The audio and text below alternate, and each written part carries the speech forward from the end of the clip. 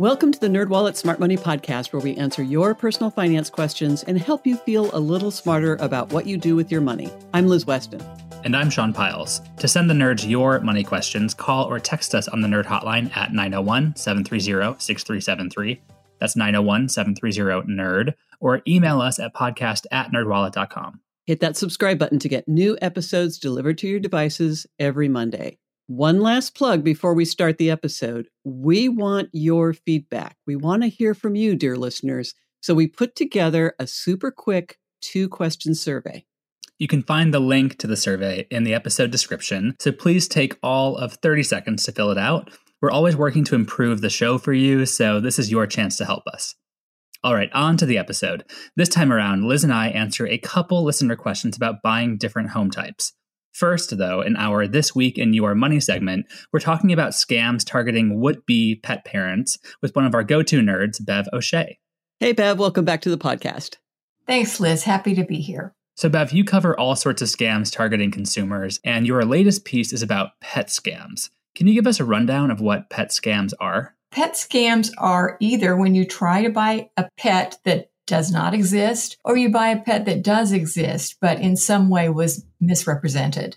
And can you give us an explanation of each of those? Let's start with a pet that simply does not exist at all. Those are often sold on the internet. You will see a picture, maybe fall in love with the picture, pay a deposit so that you can get this puppy or this kitten. Oftentimes, it's also horses and exotic birds, but you will pay your deposit. As the alleged shipment gets closer, you may be charged more money. You may be told that they need a special crate, that they need some additional vaccinations, something so that they can leave the area where they are. So the scammers start out by luring you in with a really cute photo of whatever your dream animal is. And then as time goes on, the situation begins to get worse and worse as you are maybe drained of your money. Sometimes, other times, they do a really good job, and you even have tracking information. You're close to going to the airport to pick up your pet, and then communication stops. I imagine some pets that are in high demand are particularly susceptible to this kind of scam. That is right. Puppies and kittens in particular. And the pandemic made it much worse because people wanted companion animals and they were a little bit afraid to go to the places like the Humane Society, other rescues that might have them. One thing that stood out to me in your article is that you cite a statistic from the Better Business Bureau that said that there were 337 pet scam complaints in November of 2020, which was quadruple the number from the year prior. That's true. It's just that we were home, we weren't going on vacation, and we wanted pets. We wanted companions. And in your article, Bev, you mentioned the story of a business owner who was somehow connected to one of these scams. Can you give their story? Yes. Derek Huntington, who runs Capital Pet Movers, got a call out of the blue by somebody who wanted to know when their puppy was going to arrive. He knew nothing about this, but the scammer had actually copied his web pages, including his phone number. As the scammer was sending information, Capital Pet Movers was listed as who was going to deliver this puppy. And so when the puppy didn't come, the very angry consumer got in touch with Derek Huntington to ask what was going on. This was resolved quickly by the FBI, who had the website down in about 15 minutes. Honest business owners are also victimized by these scams. Jeez. Wow, it's interesting the FBI got involved. Because of the website and the deception there. Okay. Right. And the way that people try to take advantage of businesses like Derek's that you mentioned is that they try to co-opt payment apps and use them so people are sending money through ways that are less trackable. You should always be suspicious if somebody wants to be paid in gift cards. Other ways that are legitimate ways of transferring money, like Venmo or Zelle, are hard to get your money back if you give money to somebody who turns out to be a criminal. Right. And before we started recording, you were telling us a story that was really heartbreaking of a woman that had a lot of tragedy and was trying to get one of these pets. Right. She was just looking to get 2 kittens. Her husband had died. Her son had died. She felt really lonely and sad. So she tried to get 2 kittens online because kittens are playful and they take your attention. and she lost money and didn't get her kittens. That's so sad. Makes me so frustrated about scammers, besides the entire thing being unethical and awful, is that they just take advantage of people when they are at their most vulnerable and pry their information and their money from them. I mean, something that surprised even me was a lot of these have a place for you to fill out your credit card information. They obviously don't take credit cards really, but they'll log all your keystrokes as you put in all of your credit card information, and then it will say somehow it was rejected, and they'll ask you to use one of these cash apps to get them the money. But then they also have the money and your credit card information so that they can steal your identity. Oh, 2 ways. Wow. Mm-hmm. Well, let's turn now to the other form of pet scams that you highlight in your piece, which is when the pet is real, but maybe not what you thought it was. What happens there? Sometimes the pet can be stolen and somebody is trying to sell this through, say, Craigslist. Other times you will see a puppy or a kitten typically that is for sale in a pet store. A lot of states don't allow this, but some states still do. And so you could go and fall in love with this little animal. You ask about it. People do the right thing. They say, is this isn't from a puppy mill, right? And of course, the pet store tells you, oh, no. Whatever it takes to get the sale. I interviewed one woman who has a French bulldog. She had done her research. She knew that was the kind of dog that she wanted. She told herself that the reason that she was going into pet stores was to learn more about the breed and to interact with the puppies. Yeah. We know how that goes. We do know how that goes. Those usually go for about $6,000, she told me. Jeez. She went to the pet store. She held this dog. It fell asleep in her lap, and it cost $5,000. That gave her a little bit of pause. She did walk away from the puppy, but she said she felt like they had a connection. And she went in later, and this puppy was still there. And now this puppy had been reduced to $2,500, so it was half price. She said she was a little bit suspicious, but she wanted to believe everything they told her. They told her it was AKC registered and that it had a registration number. They gave her a big packet of information, and she took that packet of information home. And she paid for this puppy. She could not take the puppy home for another 2 days because it had to be spayed. She then took the puppy to a vet. The puppy had kennel cough, and it also had Giardia. It took 6 months to get rid of the Giardia completely. She had called the pet store to see if they would reimburse her for some fairly large veterinary expenses. And they told her they couldn't do that, but they were willing to rehome the dog. Oh, no. And she was, of course, completely unwilling to let the pet store anywhere near her dog. And with help from the Humane Society, she was able to trace her dog's origins. And it did come from a puppy mill in Missouri. Mm-hmm. Yeah. God, these stories are so heartbreaking because they prey on so many things that are hard to shake. You want to help out a poor animal. You want a cozy companion to call your own. And sometimes when you're in that mode of wanting to get a dog, even if you don't mean to get one that day, it's hard to turn it down. That's how I ended up getting mine from a shelter. We were just going to look, and then next thing we know, we have a dog. So it's hard to not fall victim to things like this. So how do you think folks should avoid pet scams, Bev? Get a dog from a rescue or a rescue organization. Some of the dogs that are offered are purebred dogs. Chances are they're not going to be a 6 or 8 week old puppy. But if you're not sure where to get one, go ahead and ask a rescue organization who is a good breeder. Who are the breeders that you trust that have good reputations? If you haven't prepared yourself for a dog or a cat or a parakeet, you don't know what they need, you really need to do your research before you bring the animal home. It's really, I know it's hard not to fall for the eyes and the, and he's not going to be here tomorrow because he's so cute. But there's going to be another dog or cat. And there are some reputable places where you can scroll through pets online. I used Pet Finder when I was looking for dogs a few years ago before I adopted ours, and it can help you scratch that itch of looking at the cutest animals in the world. But the benefit is that they are all local to your area. So you can go and look at them in person and check them out and realize, oh yeah, this is a real dog and not a scam. And they're typically just from your local shelters. The thing I like about that particular site is when I've read the descriptions, they're very honest about what the difficulties might be and what kind of home the animal needs. Another way, if you are absolutely dead set on getting a purebred, is to, when you see another dog or cat owner with that breed. Ask them where they got the animal. That's a way to track down. Again, to the rescue groups are great, but also if you ask another pet owner where they got their animal, that could help. The other advice that I got was go and see where the mother lives. Look at her living quarters, see how well socialized she is, see how her temperament is, see what size she is. If you think that's too much trouble or too far, Derek Huntington, who runs a pet moving organization, says it's really not. You're talking about a family member that you may have for 18 years or more. You can drive or even fly to go and make sure that everything's in order. All right. Well, thank you so much for talking with us, Bev. Thank you, Sean. And with that, let's get on to this episode's money question. This episode, we have a couple listener questions about the pros and cons of buying different home types. Here's the first one from a listener who texted us asking, can you please cover this topic, buying a new home versus buying an existing home? Thanks. Oh, I'm so glad we got this question because this is a topic I have a lot of personal experience with. So I'm excited to dive in. Yes. And joining us in this conversation is mortgage nerd Linda Bell. So, hey, Linda, welcome back to the podcast. Thank you so much. I'm glad to be here. Linda, to start, can you talk about the pros and cons of buying an existing home?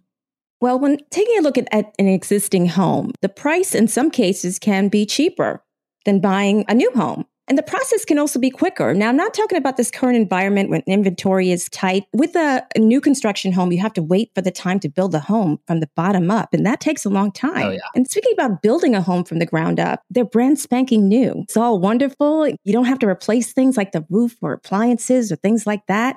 An existing home can be older and requires some maintenance. And you may not know what you're getting with an existing home. Even if you get an inspection, the home is inspected, it's looked at. Okay, maybe you have to replace the roof a few years down the road, or maybe you have to upgrade the appliances, or maybe some things are iffy with the house. So you have to kind of think about that when buying an existing home. And, I mentioned earlier that I have some personal experience with this topic because I am actually currently in the process of buying a new home. I've been in this process for a long time. And one of my best friends from college just bought an existing home. And I think this really exemplifies the stark difference in experience of buying these two different home types. I put down my deposit on my home back in September of last year. And it's still not done. I still have a month, maybe two, because the closing date keeps shifting around because there is a shortage of lumber. There are all sorts of other things happening with other homes in the area that have pushed my timeline down. Meanwhile, my friend who just bought her house, she started this process on Christmas Day and closed in late February. But the difference is her house is from the late 1700s. So there's all sorts of other things that she has to consider around maintenance. Her water comes from a well, and they know that the well is getting toward the end of its lifespan. When that gets replaced, it's going to cost them $20,000. So there are all sorts of other things to consider beyond the fact that I'm telling her that it's probably going to be haunted. So you just don't even know what you're getting with a house that is that many hundreds of years old. And plus, she probably needs about 12 inspections for that home, because a home from the 1700s is just, I can't even. It's just, there must be a lot of problems with that house. I wonder if the inspector would even uncover all that stuff. Well, that's a really good point, because this house that she got wasn't the first one that she wanted. There was another one on the same street that someone else scooped up because they waived the inspection provision, again, on a house from the late 1700s. Can you imagine what you're not learning about because you waive an inspection provision on a house that old? And the thing is, a lot of people are doing that now in this current environment because inventory is low, and they want to be able to grab that house that they finally find and say, I'll waive the inspection, but then that's still going to cost you down the road. I would not advise that for anyone. At the same time, the situation with building homes is also kind of fraught because building materials are in short supply. So maybe that's why, Sean, your house is taking so long. And honestly, I'm kind of okay with it because of the way that buying a new home has worked out for me financially. I mentioned I put down a deposit back in September, and I've had this many months to build up the amount for my closing costs. So to me, it's super appealing because I'm going in on this by myself. Garrett has his house here in Portland. I'm buying this place in coastal Washington. It's our own deals. So I'm totally on my own for this. And I really appreciated having that time to build up everything. Yeah, I was going to say, I think you did it the right way. I mean, I think a lot of people, when they're considering buying a home, whether it's a new construction home or it's an existing home, you need to be prepared. You need to come to the whole process understanding what your budget is and home affordability. Another article I'm working on now is about being house poor and how you can just jump into that whole home buying process and not realize, wow, I have to pay PMI, private mortgage insurance. You have to kind of understand the whole process before you jump in.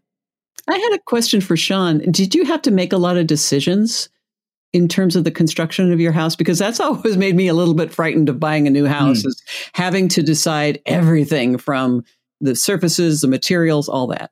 I actually didn't. I think this is in part because of how my builder operated. They have a handful of models of houses that they're putting up in this little town. And so I chose things like the flooring color, I chose the outside paint color, and I chose the countertops. The rest, they don't really let you choose because they want to get these things up fast, which I understand, because by the time my house is finished, similar houses on the market are going to be around $80,000 more than mine. I watch Zillow pretty much every day, and I'm seeing houses that are just about the same size for that much more, which means that honestly, if I bought my house now, I wouldn't be able to afford it. But wow, you've got instant equity. That's pretty cool. And did you have to get a construction loan, or was that not part of the process?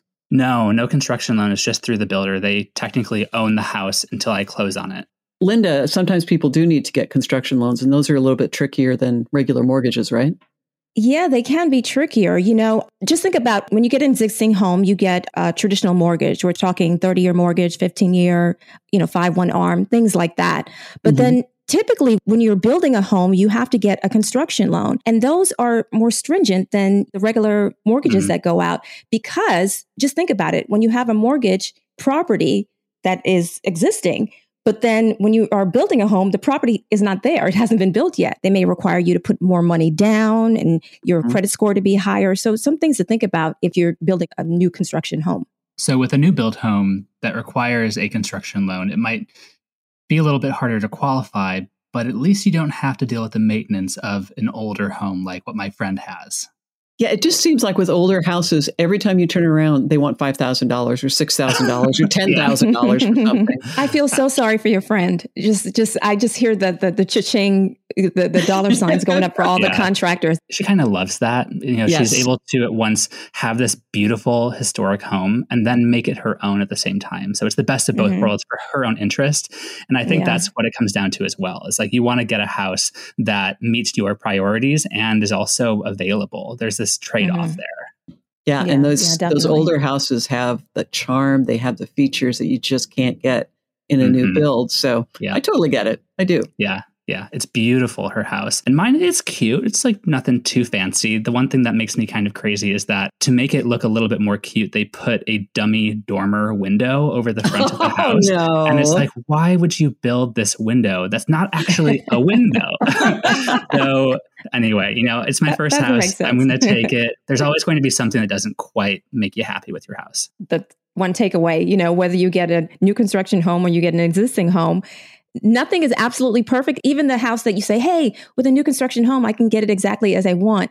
Well, unless you are the one with the hammer and the nail gun, whatever, that's actually doing everything yourself, you usually can't get everything. It's like, well, you get most of what you want, but just like you said, that the countertops or maybe the color's not what you want, you have to make concessions.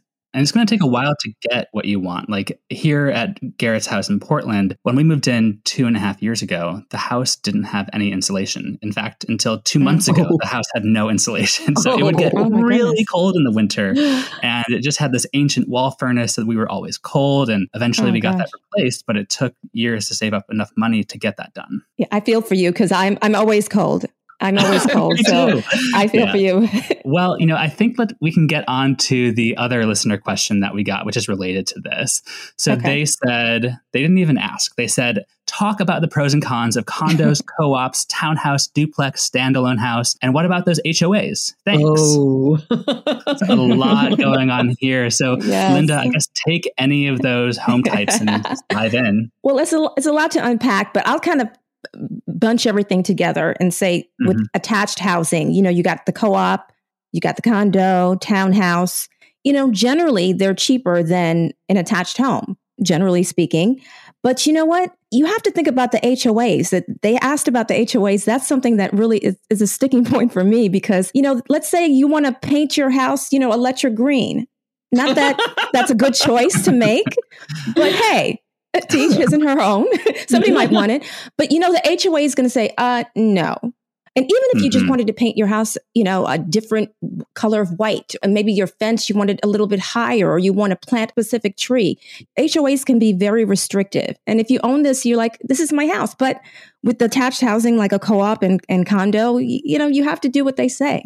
For me, HOAs are an absolute no-go. If I'm going to be buying a house, I don't understand why you would be paying someone to tell you things that you cannot do with your own property. I was talking with one of my colleagues at NerdWallet who lives in an HOA. They were trying to get some landscaping done, and they had to submit a very detailed plan of the number of plants, what type of plant, where they were going to go, all these different things, just to get them approved. And it was in their backyard. It wasn't even going to be visible from the street, but the HOA wouldn't allow it to be done unless they approved the plan. One thing about HOAs I should mention, it's not all bad because, the HOA is actually taking care of that communal property, making sure everything looks wonderful and looks nice, and making sure you have access to things like clubhouses and swimming pools and tennis courts and, depending where you live. So it's not all bad, but in my opinion, it's too restrictive for me. Well, here in California, we have a lot of neighborhoods that have HOAs, even though they're detached houses.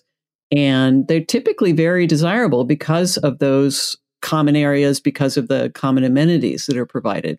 But again, if you're not a person that can work within those restrictions, you're going to be unhappy. It really does come down to personal priorities. If you don't want to be doing your yard work, you want to make sure that you have things off the sidewalk at the end of the day, then an HOA might be really appealing to some people. But I tend to be someone who asks for forgiveness rather than permission, and an HOA will not let that happen because they can really come after you. I mean, they can put liens against your house. They can sue you. They have a lot of power. They do. Legally, they can definitely come after you just for painting your house a different shade of white. Do you even want to deal with that? Again, to each his own, his and her own, but it's a lot to deal with HOAs. Well, Linda, thank you so much for talking with us about all of these various home buying options. There are so many to consider. Do you have anything else you think that folks should keep in mind as they're evaluating what they might want out of a house? Well, I would say whatever you're deciding to do, whether it's to buy an existing home or new construction home, make sure you're prepared. Make sure your budget is set. Make sure you can afford the house. Doing that research beforehand is essential, whether you buy an existing home or a new construction home. I would advise everyone to do that. Great advice. All right. Well, thank you so much for talking with us. Sure. My pleasure. And with that, let's get on to our takeaway tips, and I can kick us off. First up, no matter what house you buy, know the trade-offs. Buying an existing home may be faster than buying a new home, but you might end up making repairs. Next, either way, you may need patience. Homes for sale are in short supply, and building material shortages are affecting new home construction. And lastly, mind the fine print of HOAs. You may have some perks like maintained landscaping or a community pool, but breaking the rules can result in passive-aggressive letters or even lawsuits. And that is all we have for this episode. Do you have a money question of your own? If so, turn to the Nerds and call or text us on the Nerd Hotline at 901-730-6373. That's 901-730-NERD. You can also email us at podcast@nerdwallet.com. And visit nerdwallet.com/podcast for more info on this episode. And remember to subscribe, rate, and review us wherever you're getting this podcast. And here's our brief disclaimer thoughtfully crafted by NerdWallet's legal team. Your questions are answered by knowledgeable and talented finance writers, but we are not financial or investment advisors. This nerdy info is provided for general educational and entertainment purposes and may not apply to your specific circumstances. And with that said, until next time, turn to the nerds.